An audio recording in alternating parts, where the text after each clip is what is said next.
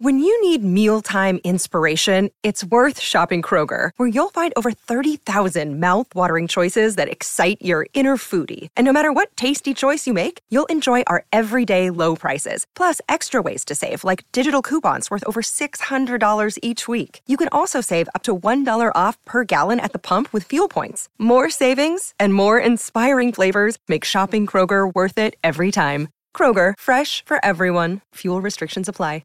Another day is here, and you're ready for it. What to wear? Check. Breakfast, lunch, and dinner? Check. Planning for what's next and how to save for it? That's where Bank of America can help. For your financial to-dos, Bank of America has experts ready to help get you closer to your goals. Get started at one of our local financial centers or 24/7 in our mobile banking app.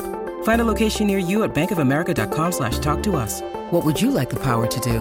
Mobile banking requires downloading the app and is only available for select devices. Message and data rates may apply. Bank of America N.A., member FDIC. The Burt Show. We know the last thing in the world that you want when you're listening to a radio morning show is philosophical questions. So let's hit you with a couple of them right now. Kristen left this one for us. She's out today. She said that she started to feel a cold yesterday. She was going to do the show from home today, and then she woke up and she had no voice. So she's out, but she left us with this. So this was on Instagram. We all have to answer this. You meet your 18-year-old self. You're only allowed 3 words. What are they? 3 words to tell your 18-year-old self. Okay, that was just last year for you, Abby. So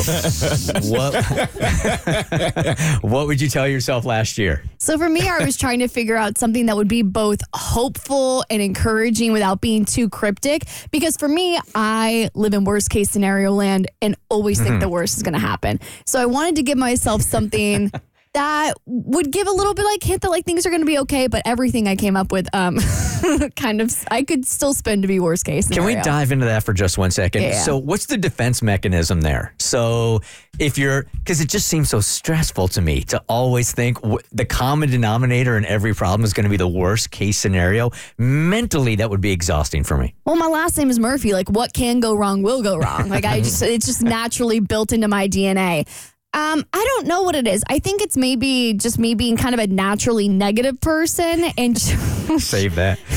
I'm just constantly just living in a world of pessimism. And maybe if I think the worst is going to happen, then I'll prepare for the best. But I think it probably just comes down to the fact that I don't have enough free-flowing serotonin. That was well thought out. Apparently, that's not the first time you've asked yourself this question. Nope. Have you found yourself, like, in your past, whenever you do things, something inevitably will go wrong, and that sort of trained you to be like, well, something is definitely going to go wrong no matter what? Yeah, it's probably a trauma response to something, and something horrible didn't happen in my past, but I think being a perfectionist, you're nothing is ever good enough. So I think my brain just kind of is always assuming that the worst is going to happen, because for me, the worst is literally anything less than my best. So I got this weird thing about like energy in the universe, and I feel like if I go to worst case scenario in my head and I think it, then the universe is going to hear it, and that's what's going to happen. That's exactly what I think. And I used to be the same way. I used to always wait for the other shoe to fall. I used to always think it's going to go bad. And then somebody one day told me, it literally takes the same amount of energy, Mo, to think that things will go right or to think that things will go wrong. So just try to think that things will go right and see what happens. However, here's what I do connect with what you're saying in your philosophy. And Mo, I don't know if you're like this, but this is the way that I brace myself for sporting events. Every time my team is playing, I just know they're going to get their ass kicked that weekend. So that's what I tell myself. And I'm pleasantly surprised when they win, but I want to brace for the loss before it happens. I do the same exact thing. Yeah. I go in prepared to lose every single week. Well, it can also be like a form of control. Like if you think that the worst is going to happen, you can prepare for it. Or maybe in some weird messed up way, if you think the worst is going to happen, like the universe will hear it and be like, well, now I'm not going to do that because she saw it coming. Well, you can't be disappointed if you expect the worst to happen. Right. You know, and I think if you're a perfectionist, like you say you are, Abby, and I think we have some similarities, like if you do something and something does go wrong, like I beat myself up. I'm like, I should have prepared for that. That was really dumb of me.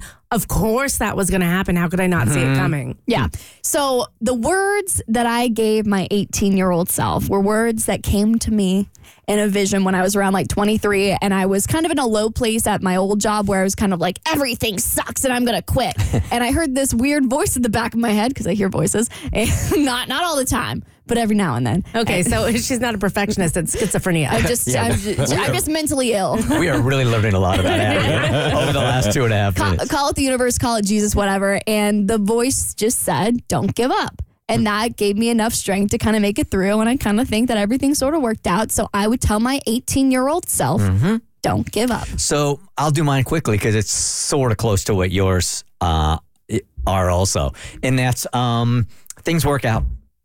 You don't know it when you're 18. You don't know it when you're like in your early 20s also. But any major thing that has come in my life, I have been so stressed out about the outcome. And in looking back at it, yeah, it was stressful at the time. But you know what? Things work out. They're going to be okay. Mine is in line with what you guys have said. And it's funny because things work out was also my other one. But then I landed on believe in yourself. Because that's what I think my issue was when I was younger. I just didn't believe that things would go right. I didn't believe that I was enough, that I had what it takes to, and everything will work out in the end, so long as you just keep your faith and believe in yourself. So I think that would have been my message to me. Cass. Find your passion. So I feel like I was pretty aimless at 18. And this was like, for those listening, like you guys, before the internet, before TikTok, before all this like opportunities to find things to be interested in. So I was interested in a lot of stuff, but I kind of just floated through college, like taking classes here and there. And I didn't have a real passion until my senior year, and I discovered really photography. And I wish I had something earlier. I wish I had more direction rather than just kind of floating aimlessly. I know college is about finding yourself, but that's what I would tell myself, is to really get out and search for your passion and focus on it. That's good. The Burt Show.